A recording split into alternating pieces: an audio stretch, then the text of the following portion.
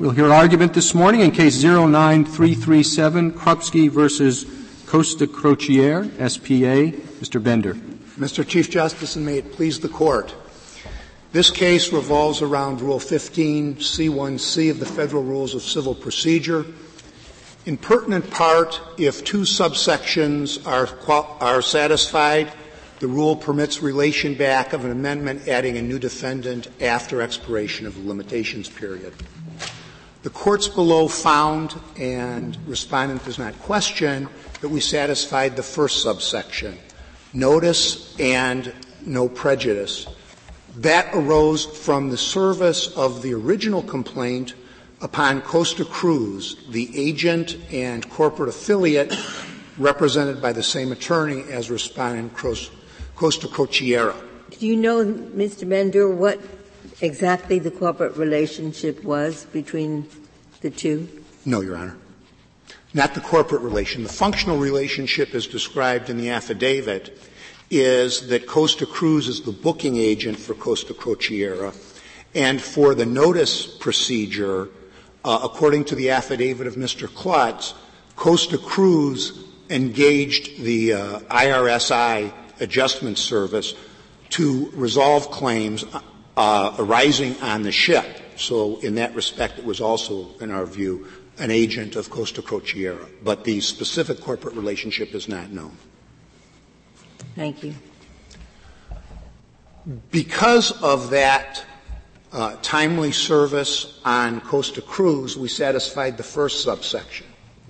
And as this Court noted in Chavone, timely service on one defendant may serve to give imputed notice to a related defendant, which is what we have here. Counsel, your client tripped over the cable, right? Correct. What if the case were there were two people behind her and she was pushed, and she didn't know which one pushed her, Jones or Smith? So she sues Jones, and Smith knows all about it because, of course, he's a key witness or whatever. And can he be substituted later on because he was the person she should have sued?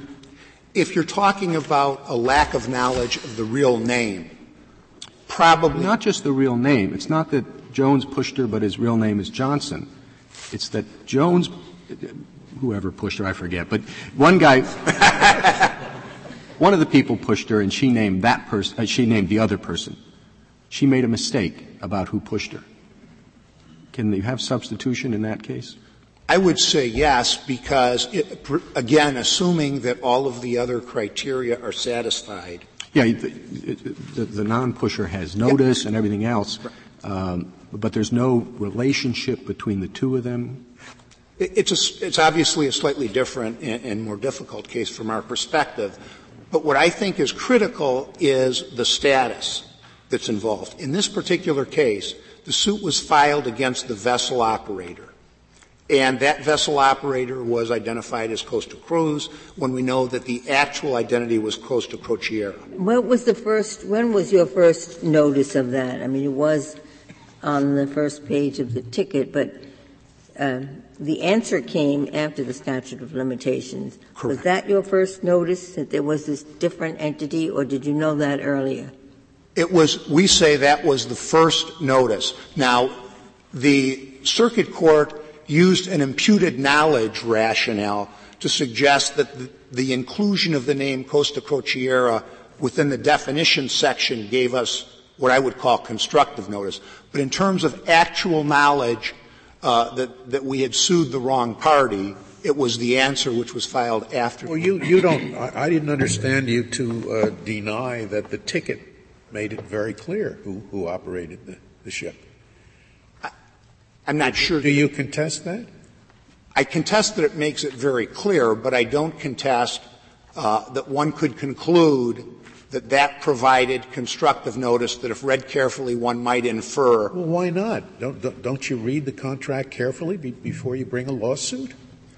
Well, actually, it was under definitions, and according to the definitions, Costa Crociere fell within the same definition of carrier as the steward, the ship itself, so you either are contesting or you're not contesting that it's clear from the ticket. I had assumed it was clear from the ticket. I am not agreeing that it's clear. I am agreeing that it provides constructive notice from which one might infer that.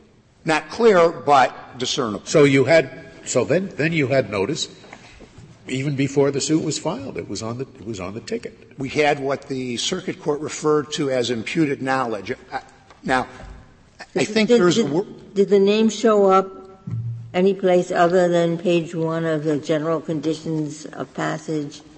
I don't believe so, Your Honor.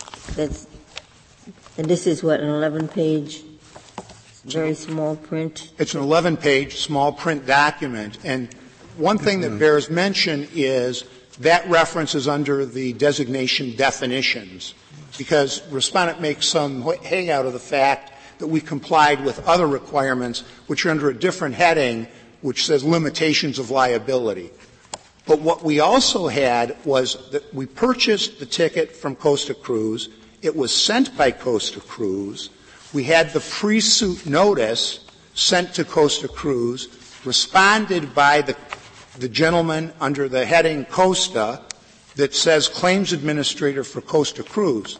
So there was certainly what I would call conflicting information at best about which was the name of the actual vessel operator. Not if you read the definitions on page 1. And if you're not going to read all 11 pages before you file suit, I would think you would at least read page 1.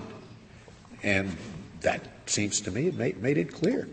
Well, under the same definition, the steward would be a carrier every bit as much as Costa Crociere S.p.A.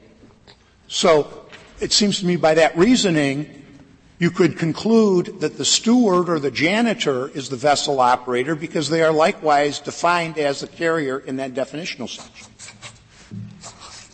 And, in fact, it also includes the vessel itself within the definition. So let's assume that my client had, instead of suing Costa Cruz, sued Costa Magica, the name of the vessel itself. Most of the cases would say that an amendment like that to add the actual name, once you have identified the status of the defendant you seek to sue, falls within the subsection 2, which is addressed primarily to the constructive notice of the defendant, that they knew or should have known that they would have been brought in the suit, but for a mistake concerning the proper party's identity. The general focus of that second subsection, I think, is to look to whether this defendant knew or should have known that it was the intended target. Let me I've been thinking about the Chief Justice's question. Where two people are pushed and you don't know which person, or two people fire the shotgun and there's only one pellet, you don't know which gun the pellet came from. In that case, I think we could stipulate that even by reasonable inquiry you wouldn't know. In your case, I think the difference in the cases is that reasonable inquiry means you should have known. So now we have a rule that excuses something you should have known, but doesn't excuse something you couldn't have known, which seems odd. And because it's odd, therefore, maybe that's why it only applies to clerical errors. Well, actually, when it talks of mistake, it seems to me that the very notion of mistake connotes error. I had looked at a couple of definitions, dictionary definitions. Merriam-Webster's defines a mistake as, quote, a wrong judgment, or, quote, a wrong action or statement proceeding from faulty judgment, inadequate knowledge, or inattention. So at least in that colloquial sense, the very nature of mistake implies some measure of blameworthiness. And indeed, it's hard to conceive of a mistake that couldn't be avoided. And I think that's the problem with looking to the ticket. Because what the definition on the ticket essentially says is, with due diligence, you might have avoided the mistake. But in my view, and I think in the view of the language of the rule, that doesn't change the very nature of it as being a mistake. Counsel, assume I accept your argument, and I am the cruise operator, or the cruise ship owner, and I look at the complaint and I say, I think they really meant me. But I think now within the 4M period, which is the period in which I'm supposed to reasonably know that I would have been named absent the mistake, here an answer is filed. And you're told there's a mistake, and you don't correct the mistake. What conclusion would a reasonable person at that second juncture make about whether you made a mistake or not? I think that's what the issue is here, which is assuming the complaint could be read as a mistake during the 4M period. Wasn't that mistake corrected and you refused or failed to act? But let me respond both legally and factually. Legally, I submit that it doesn't make a difference because under the text of the rule, if during that 4M period they had the knowledge that you're suggesting, and which would be suggested by the respondent when they say, I think, if you had filed the amended complaint and served it a month after the answer, it would have been timely. We would have done it. That acknowledges that there was a mistake. And once there is a mistake, if during that 120-day period they knew or should have known that it would have been brought against them but for the mistake, that knowledge doesn't evaporate by later events. As long as there is knowledge during that period. That makes so little sense to me. Here, I think, and for the following reason, you seriously, I don't think, could contend that if you had sought to amend a year later, that would have been timely, correct? Correct.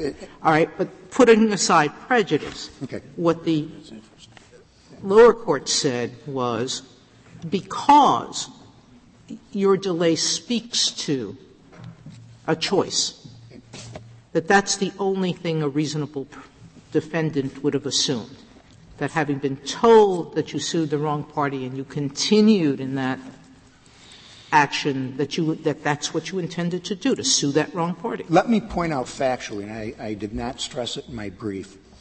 The answer was filed on February 25th.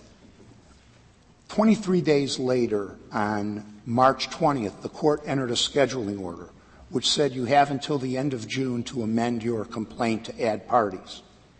So it seems to me that a defendant faced with a court order that says the time for amendment extends till the end of June would not be drawing any conclusions that the plaintiff's state of mind had changed. And one difficulty with trying to look at different points during the 120-day period is that it seems to me you'd have a constantly moving target.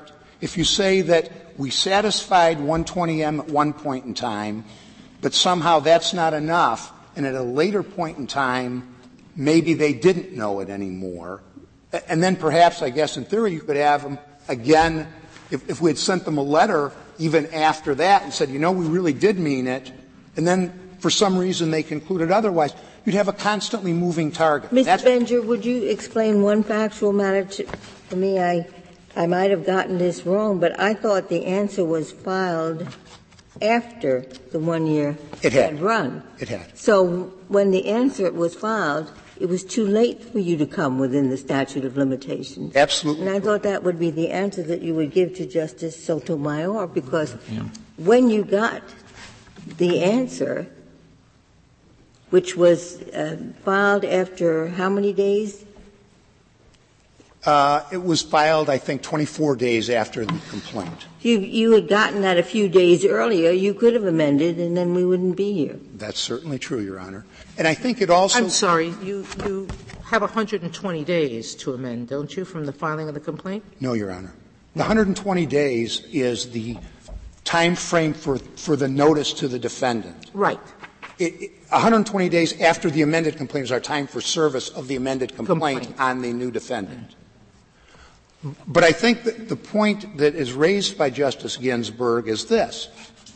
Once we find out and the limitation period has already expired, school's out. If we tried to amend immediately thereafter, if we hadn't made a mistake, we couldn't amend 1 day after expiration of the limitation period.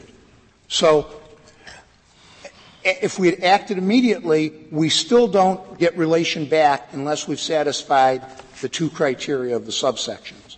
But if we do satisfy those, within the 120-day period, then we fall in the safe haven provided by the rule, whether the amendment itself occurs 1 week, 3 weeks, or 7 weeks afterwards. But the basic point is the answer didn't come in until you were already out under the statute of limitations. Correct. So from that point of view, nothing else matters. You were out when they filed their answer, and you could do nothing to cure that. We could do nothing to, as a matter of right, file within the limitation period. Did your amended complaint contain any new and material allegations other than the name correction? It actually was a second count, but it was the same allegations against Costa Crociere that had been made against Costa Cruz. We did not amend the theories of liability. And again, getting back to the question of status and theories, I think that's the critical distinction between this case and the cases they rely upon, the Ishirushaleim and things like that, where you're changing from an individual defendant to an institutional defendant or vice versa on a different theory. And, of course, you couldn't mistake an individual for an institution. And that, I think, is the line of demarcation that we're asking the Court to draw, and it explains why, in the lower courts, the decisions which present our paradigm, all or virtually all allow relation back, whereas those that seek to amend to change from an individual to a corporation or vice versa often don't permit relation back. I thought that the only condition was that it had to arise out of the same event or transaction, which would give you much more running room than you assert. Only if you're amending against the same defendant. If you're adding a new defendant, you have to satisfy sub-I and sub-II, which look to the notice and reason to know of the new defendant. Mr. Bender, in addition to the mailing of the ticket, you said the mailing of the ticket came, it said Costa Cruz. Were there any other connections between the plaintiff passenger and Costa Cruz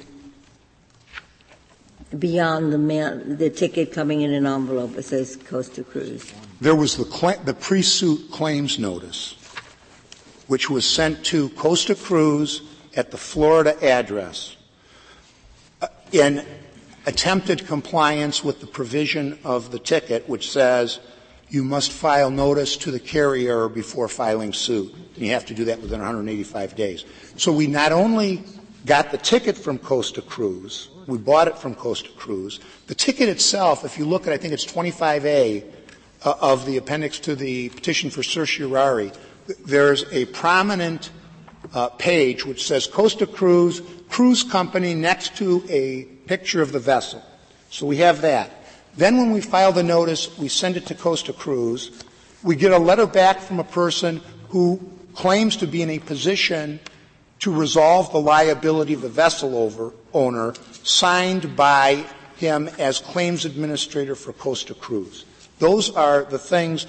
And then we have, prior to the commencement of suit, the Internet investigation about which Florida company is registered to do business in the state of Michigan, and we look at the Costa Cruz website, which says Costa Crociere with several offices in several countries, United States office, Costa Cruz, Florida. So those are some of the things which give rise to the Mr. Bendor, can I come back to I'm not sure why it matters, but it seems to me you're giving too narrow an interpretation, and I would not like our opinion to read any more narrowly than the statute allows. It seems to me that if you assert a different claim arising out of the same transaction, you would be able to amend. If you will look at C1C, which is what you're asserting here, right? C1C says the amendment changes the party or the naming of party is against whom a claim is asserted if Rule 15C1B is satisfied. Then you go back to 1B and it says The amendment asserts a claim or defense that arose out of the conduct, transaction, or occurrence set out. It doesn't say there has to be the same claim. There's no question we satisfy that. Everybody agrees. I understand that. That's why I don't understand why you're arguing a more narrow interpretation. Because unfortunately, you're home free with B.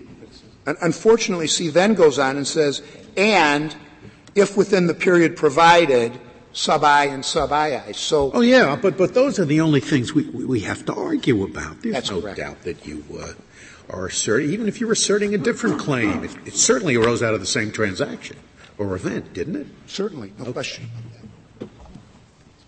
If the Court doesn't have any additional questions at this time, I'd like to reserve the remainder of my time for rebuttal. Thank you, counsel.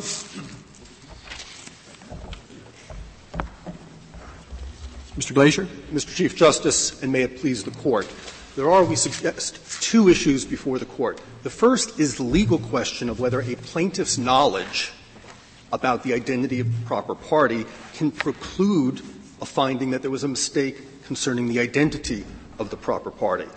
That, we suggest, is in some ways the easier issue because there's abundant authority from the circuit courts of appeal and from this Court in Nelson versus Adams, USA, where the Court said the rule requires a mistake. In that case, there was no mistake. No mistake if you happen to know it? If you happen to know who the right party is? Correct. Ever? Yes. Have you ever driven a car where your wife has said turn left and you've turned right? Has that ever happened to you? Yes. Was there anything you didn't know? What the facts are here, Your Honor. No, I'm asking about this question. My hypothesis. You know. Okay. Was there anything you didn't know? There is nothing that you did. Correct. Did you do it by mistake? Yes, of course you did. That's happened to every human being. There are millions of instances in which people do things by mistake, where in fact I think your wife made a mistake. I don't think you made a mistake. No, my wife does not make mistakes. I think I make mistakes, and sometimes I make mistakes knowing all the facts, and so do you, and so does everybody else. So I never heard of this thing that you can't make a mistake knowing all the facts. But anyway, here we have a person who didn't know all the facts. What the judge says is he should have known all the facts. Where record does it say he did know all the facts? Where in 3 different times the plaintiff was informed of the facts. Let me say, on the That's drive. a different matter. What? My wife told me to turn left, and I turned right. Okay? But I didn't take it in. Well, so that's a different matter. Where does it say he did know the facts, as opposed to he should have known the facts? The circuit court talks about imputed knowledge. We disavow that. There was no need for imputed knowledge in this case. One imputes knowledge to someone who does not have knowledge. Courts and lawyers make that up. You don't have knowledge. But I just want the citations to the page. I wasn't challenging you. I just wanted the citations to the page where there's a finding that, in fact, he knew that this company called Costa Cruz in Italian is the same as the company called Costa Cruz in English. I take it Crociere means cruise. They're separate corporations. Yeah. One is called Costa Cruz in Italian, and one is called Costa Cruz in English. And I just want to know where it says in the record that the client or he, the lawyer, actually knew that he should have sued the one that spells its name in Italian. They're separate corporations. There's I nothing didn't in the ask record that that question. says I'm asking for a record citation as to where there is a finding that this particular plaintiff knew that the Italian company called Costa Cruz was in fact the one he should have sued. There is I'll write them down and look at them later. The finding on page 19A of the district court opinion says 19A of the cert petition says her failure to timely name Costa Crociere, S.p.A. as a defendant. I thought what the district court did was impute the knowledge. No. The district court did not impute knowledge, and this is an important point. The circuit court imputed knowledge. Where does it say that? Where does it say that on 19A? 19A, it's not precisely it, but it says her failure to timely name Costa Crociere as a defendant was not the result of a mistake. It does not specifically say. Well, I know. I would say in reading this that both courts have made the most elementary mistake of the English language in thinking that when a person doesn't know something but should have known it, that that's inconsistent with a mistake. That's the very definition of a mistake. Your Honor, now, all I want is some citation from you that shows that isn't what they thought. Well, the best I can do is the conclusion that there is not a mistake, but I need But that's the conclusion. And when I read two sentences down, it said that they may have had constructive knowledge. The word constructive to me, when I hear, I want to run out the door, because what the word constructive to me means is not knowledge. I'd like to. I'm not following that. Where I'm on page 19. Yeah, but he's talking about constructive notice or constructive by the defendant, not constructive knowledge, but by the. All right. Well, then, where is the page that it says that the plaintiff had actual as opposed to imputed knowledge? There is not that sentence in the opinion. What there is the plaintiff made a conscious choice.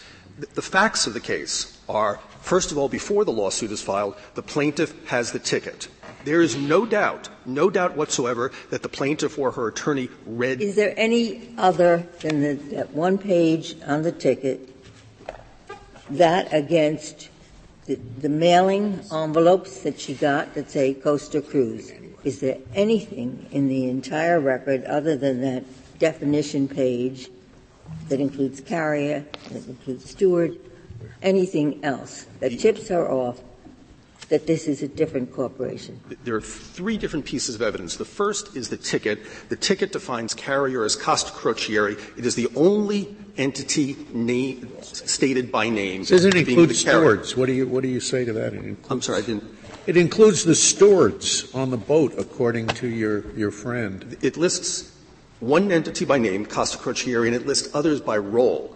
Now, there may be some dispute over whether Costa Cruise be perceived to hold one of those roles. Well, one might argue that there might be a number of different entities that might be a carrier, but there's only one entity which is clearly carrier, indisputably. What is the relationship between those corporations? Costa Crociere is, I believe, one level removed an owner of Costa Cruise Lines. Costa Crociere operates around the world. They have different companies that operate as sales and marketing agents in different regions. But are they sister corporations and parent sub? Costa Crociere is parent, and I believe there's a corporation below them, and then that corporation owns Costa Cruise Lines. It's below them. I mean, it owns all the shares in its subsidiary company? Yes.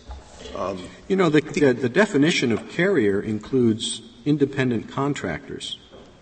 I mean, I would, other than that they're more closely related, I can see someone thinking, well, Costa Cruise is at least an independent contractor with which Costa Crociere does business. There might be more than one carrier, but there is one carrier identified by name. It is the first it is the first person listed.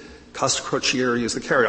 I suggest that if one reads the first page of the ticket, one might have questions about whether there might be some other entities that are carriers, but there is simply no doubt that Costa Crociere is the carrier. And if you went to the website, which was mentioned, for Costa Cruise, there would be a tab that says our ships, and one of those ships is Costa Magica, whatever. Yes. Our ships, and it identifies Costa Cruise as the cruise operator. That's the information that's given to passengers in the United States who are going to book on these ships. It says Costa Cruise, our ships, Costa Cruise is the operator. That's what was being put forth to the public. What the relationship between the parties is governed by the ticket. The ticket says, for example, the claim against the carrier has to be filed within the Southern District of Florida. This claim was filed in Southern District of Florida, but they did not sue the carrier as identified in the ticket. And the question is, was there a mistake concerning the identity of the proper party? So it shouldn't matter that this confusion was caused in large part by this entity that advertises in English under the name Costa Cruise. It identifies Costa Cruise as the operator. The largest European cruise operator is how Costa Cruise is identified in the advertising. We believe that the ticket is clear and that governs. But even if one would disagree with that, then we move forward. If there were any confusion, there's an answer filed. Costa Cruise Lines is sued. Costa Cruise Lines denies that it could be held liable, says it wasn't the carrier. The answer is filed conveniently after the 1-year period has run. The answer is filed, but the question of whether the defendant knew or should have known that it would have been sued but for a mistake, the inquiry there is not within the limitations period. It was until the 1991 amendment, which followed the Schiavone case. Well, but there's some sharp practice going on here. Paragraph 10 of their complaint sues Costa Cruise Lines because saying they owned, operated, managed, supervised, and controlled the ocean-going passenger vessel. And it's the same lawyer for Costa Cruise as for Costa Crociere, right? Yes. Okay, so that lawyer looks at this and says, aha, they made a mistake. They named the cruise line rather than the name in Italian. So I'm going to wait until the statute of limitations runs, and then a couple days after I'm going to say, aha. Oh. The statute of limitations is not the measuring period. It was before the 1991 amendment. Now, what happened here is the answer is filed, which makes clear defendant Costa Cruise Lines denies it was involved with the ownership, operation, or management. That's Joint Appendix 30. Joint Appendix. Did the answer say the statute, the 1-year period has run? Was that raised as a defense in the answer? It was not raised in the defense. It was not raised as a defense in the answer. It was not. When was it raised as a defense? It was raised 10 weeks later in a motion for summary judgment, which was still within the Rule 4M period, and that is the crucial period. If, upon reading the answer, which says the Rule 4M period concerns when you can serve, it doesn't say that the statute of limitations is any more than what was the term of the passage. It was 1 year. Well, the Rule 4M period is awfully important because Rule 15C turns on, since 1991, on the Rule 4M period. If during the Rule 4M service period, it became clear to Costa Crociere that it was an intended defendant, that it would have been sued but for a mistake, then the complaint against Costa Crociere would relate back even though it was not timely filed. Now that assumes when what is it 1C2 knew or should have known, it says within the period provided by Rule 4M. Now, in the early part of that period, at one point in the period, you should have known. At another point, because the answer was filed, you shouldn't have known. And you're relying on the fact that they filed an answer which that you filed an answer which made it very clear to them what the situation was. But was there any point, and all it takes, I think, is any point within that 4M period when you knew or should have known? The answer we submit is no. When they filed the complaint indicated a couple of things. First of all, they were suing Costa Cruise Lines, but they had the complaint made clear that they had read the ticket. They specifically relied on the venue provision of the ticket. So we knew that they had read the ticket, which clearly identifies Costa Crociere as being the carrier. Where is the defense? I mean, the ticket says the suit must be filed within 1 year of the date of any alleged injury. And where is that defense stated? You said it comes up 10 weeks. In the motion for summary judgment, which is not in the joint appendix, it's docket entry 19, the affidavit, which was filed with the motion for summary judgment, is in the joint appendix at joint appendix 33. And the motion, the answer made clear that Costa Crociere is the carrier which could be liable, not Costa Cruise Lines. Yes, but there was no change. Being realistic about it, as I understand it, you're relying entirely on the general conditions of passage in the ticket, the fine print describing the term carrier. Did you take into account that the cover of the ticket, which is what the passenger would look at, uses Costa Cruises as blah, blah, blah, Costa Cruise Lines, and doesn't even mention the carrier? Don't you think, looking at that ticket, if you were a passenger, you would think you were doing business with Costa Cruise? Well, Your Honor, just looking at the cover. Am I correct that on the cover of the ticket, the Italian name isn't used at all? On the cover, the Italian name is not used. The ticketing agent's name and is isn't Costa that what Cruise Lines. What the passenger would normally look at to understand who he's doing business with? If one were to not read the ticket, which on the page assuming the lawyer would just look at the cover before he files a lawsuit. We know. I mean, if this were a question of uncertainty whether the lawyer read the ticket, that would be one thing. But we know that the lawyer read the ticket. I don't understand what the lawyer reading the ticket has to do with this question. Because the question is whether the lawyer made a mistake. Isn't that the question? No. Well, and he did make a mistake. The principle is if one knows what the true facts are, if one knows what the true facts are and proceeds in any event, then there's no mistake concerning the identity. That isn't true. In the English language, it's not true. I mean, that's why I was giving you some examples. I don't know, maybe there's some special legal language somewhere written in Blackstone, or maybe it's Lord Cook, I don't know, that says when you use the word mistake, don't use it in English, you use it in Italian. But I mean, if we're going to use it in English, it's not hard to find instances where a person would know, but he'd still make a mistake. Well, and it's even a fortiori. Your Honor, if he doesn't know, even if he should. Isn't that true?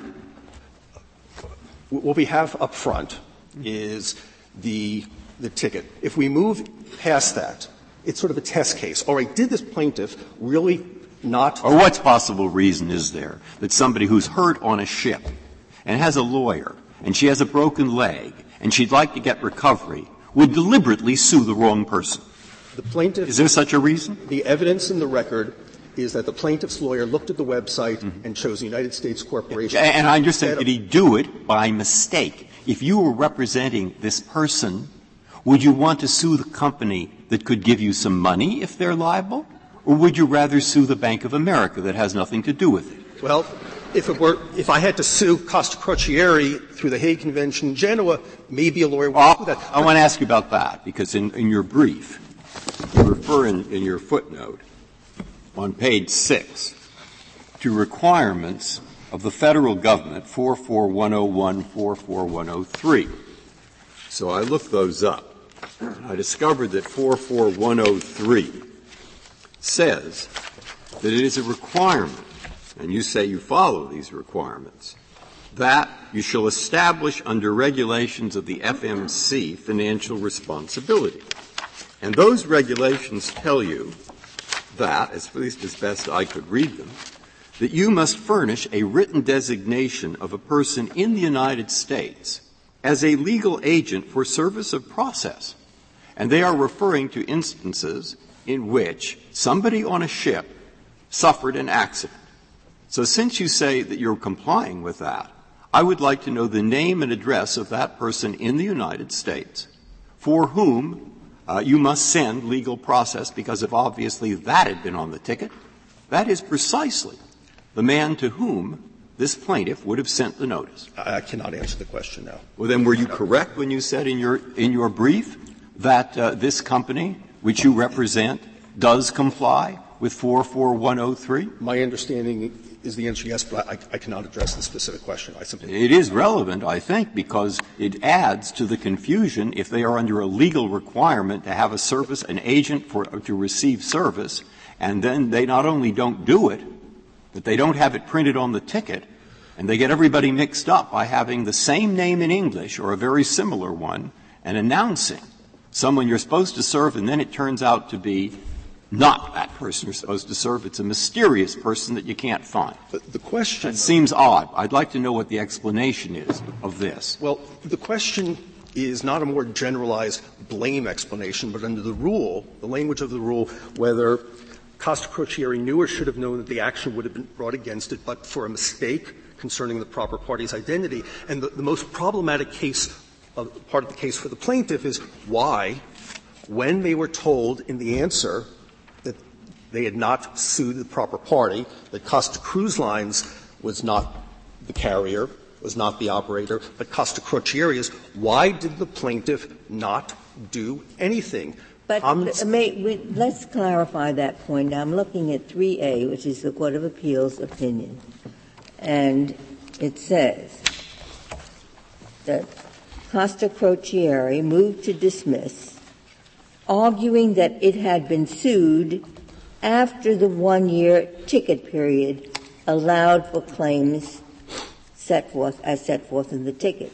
Then the rule tells us that you have this much time to serve, and then the complaint will the amendment will relate back to the date of the original filing. It doesn't change your statement, your defense. The 1-year statute of limitations isn't affected. What is affected is the complaint will relate back if there's an amendment filed. But the 1-year statute of limitations remains, and you didn't file your answer till that time had run. If during the 120-day period, the Rule 15c happens to rely upon the measuring point, but service is not the crucial point. Within that 120-day period, if the plaintiff had done anything at all to indicate that she had not sued Costa Crociere because of a mistake, then the complaint would have related back a very easy case. Yes, but the relation back is different from the point at which the statute is run. The statute runs after 1 year. Then, if she does what the rules say, it can relate back to the date of the original filing. The fact remains that you didn't file your answer till after the limitation period had run. Yes. Yes, we did not file the answer. They filed the lawsuit on the eve. Why does that even matter? I'm not really sure I'm following this argument. Let's say that the answer was filed during the limitations period, and the plaintiff's lawyer is a solo practitioner, and he or she is out of the office because the lawyer's on a cruise, doesn't come back for 2 weeks, and by that time the limitations period has run. It's still a mistake. And where do you see in the question on which cert was granted has to do with imputed knowledge. Where do you see in the text of this rule anything that picks up the concept of either imputed knowledge or actual knowledge? It just talks about a mistake. We do not rely at all upon imputed knowledge. The Court granted review, but we don't think there is imputed knowledge. Where in the rule is there anything that relates to the reasonableness of the mistake? What if it is the most foolish, negligent mistake you can possibly imagine? Is it not still a mistake? The rule contemplates by its structure that the mistake will be the cause of the reason why the plaintiff did not sue the party. That's not what the rule says. The rule doesn't talk about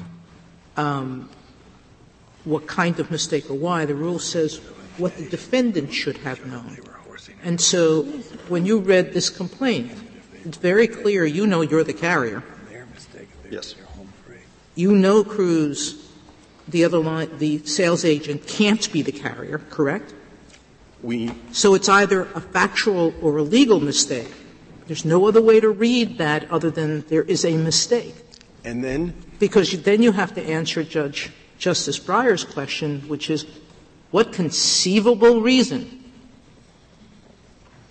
that is not either negligence or unintentional or inadvertent or just plain stupidity, however you want to define it, that someone who's injured would want to name a party who wasn't responsible for the injury. The most powerful evidence is simply when they were informed of the claimed mistake, they did nothing for 95 days to indicate in any manner whatsoever that it was a mistake. Well, that's evidence from which the absence of a mistake might be inferred. I agree with that, but that doesn't establish that it wasn't a mistake. Well, I mean, whether something is a mistake ultimately is a factual issue. There's a legal question of whether a plaintiff's knowledge of the identity of the proper party can preclude a finding of a mistake. But once we get past that... But, counsel, what you're really talking about is whether, once the answer was filed, they were dilatory in making their motion. I don't understand how you can argue that the day you received this complaint, you didn't understand that some sort of mistake had been made. The day that the answer came in, you might start to have a doubt because of their delay in the motion to amend, but doesn't that go to a 15A question, whether the judge should have given leave to amend because of dilatory tactics? Isn't that a 15A question, not a 15C question? Well, delay in moving to amend can be a 15A, but 15C requires the judge to determine whether it was a mistake. And here, in essence, we have a test case. Well, the plaintiff is claiming that the reason why she did not sue Costa Crociere is there anything in the face of the complaint that would suggest anything but a mistake? That forget it. I'm being very specific. On the face of the complaint, if you read that. Yes, I believe there is. The complaint specifically makes clear that the plaintiff's lawyer read the ticket. Where does it say that? Where does it say, I know that the carrier is Costa Crociere? Where does it say The that? complaint certainly does not say that. What the complaint says is that Costa Cruz, the operator of the vessel, injured me, correct? It says that And is that an accurate statement of fact? It's not an accurate statement of fact. So no, I would have said the previous paragraph 9 says the plaintiff has complied with all the pre-suit requirements of the passenger ticket. So you know they read the ticket. Right. And the paragraph before, venue is proper in Broward County as the defendant's passenger ticket contains a forum selection. So we know when Costa Cruise Lines or Costa Crociere learns of this, we know that the plaintiff decided. Is that a Freudian slip? No, because we're not, because we're not just a mistake. No, we are not disputing the notice issue. What is clear is they have read the ticket, and despite that, they have decided to sue Costa Cruise Lines. They made a mistake, right? They read the ticket, and despite that, they made a mistake. No. What? We don't think so. Why is but again, why if we move past it.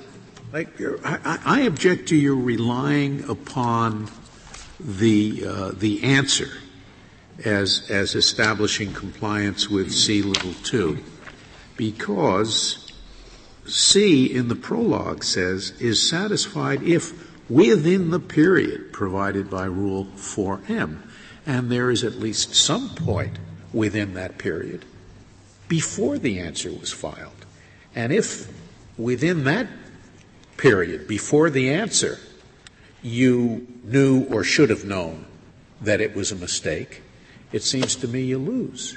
You understand what I'm saying? I understand what you're saying, but there's nothing in and the only thing you could rely on for that short period before the answer is filed is simply the ticket, right? There's nothing in the rule, the ticket and the complaint. There's nothing in the rule that says that only events up to the point of the running of the limitations period or the service of the answer are relevant. It is throughout within the Well, you're reading within the period to mean throughout the period. It doesn't say throughout the period. It says if within the period. Well, the district court, which is serving as the fact finder there, looked at all the evidence, and powerful evidence is the service of the answer which identifies the Well, I think it's an important issue with respect to the statute, and I don't think we can treat cavalierly whether within the period means throughout the period. And that's one of the issues here. I have one question about the face of the ticket, the one with the picture on it. Is it Costa Cruz or Costa Crociere that got this big award for Best 4?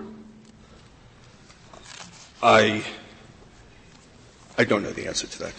Pardon me? I don't know the answer. It says Costa Cruz's is make the assumption that it's the cruise line, Crociere, that got the award, so the ticket itself confuses the two companies. Is that a mistake, incidentally? If I'm right, is that a mistake? Your Honor, clearly, as you said, Costa Crociere is the vessel operator. The ticket makes it clear on the next page, the very next page, the first how page. Many, if you have a 1,000-page ticket, how many pages do you have to read? Here, you only have to read one. But this is the first one.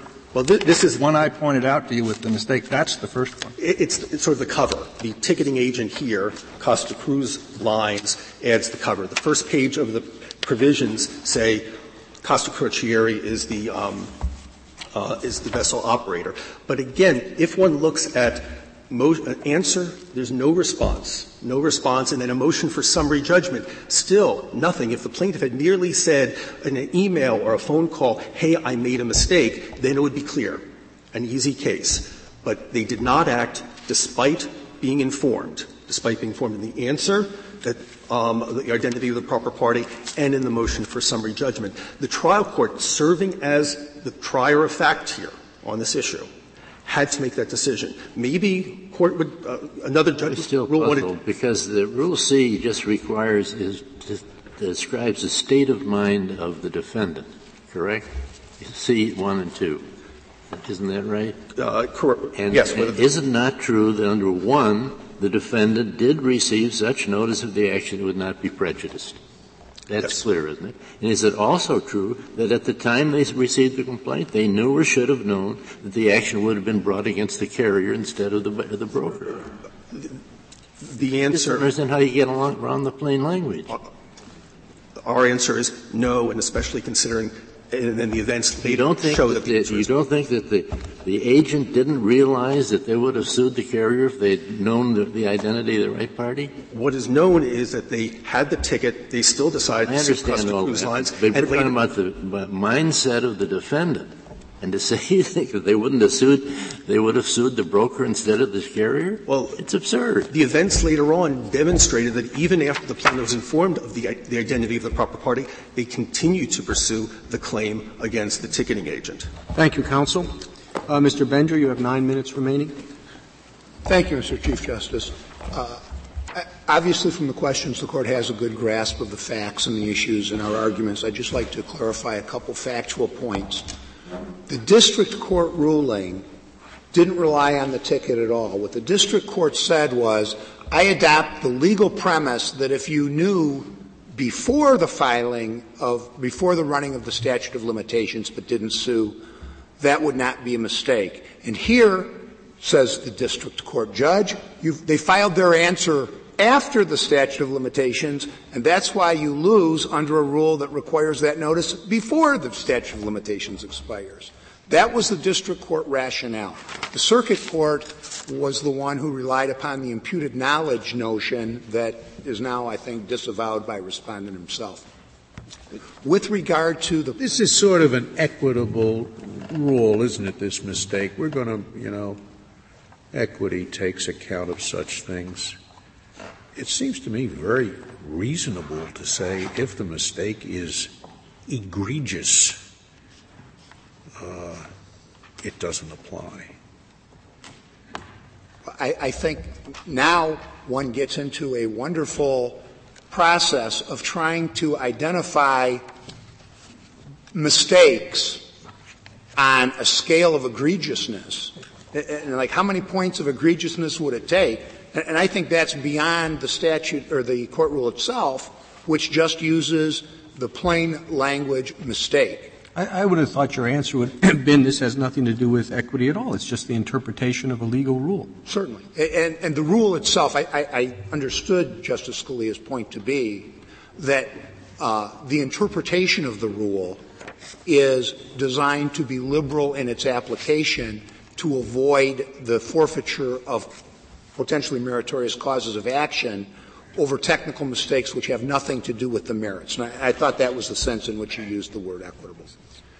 The other point I'd like to make, even though it's, in my view, legally insignificant, is their argument regarding the nature of the delay.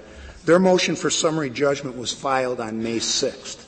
2 days later, the court erroneously dismissed the lawsuit for a period of approximately a month. It was then reinstated on June 5th, and our response, which sought relation back, was filed on June 13th.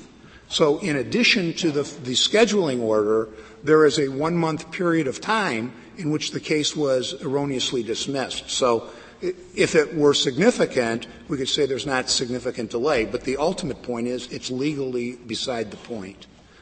If the Court has no further questions. Slightly tangential, but is there a reason to suggest the Federal Maritime Commission look into this? Because I read the regs. I don't understand quite what's going on, because it seems to me they have a rule that's designed to prevent this situation. Is that true, what I'm suggesting, or not? You know the area better. I don't know. I'm not a maritime lawyer, Your Honor. But I think certainly if the Court's opinion were to note it, the Maritime Commission might well take a hint from the opinion and look into it. Thank you, counsel. Counsel, the case is submitted.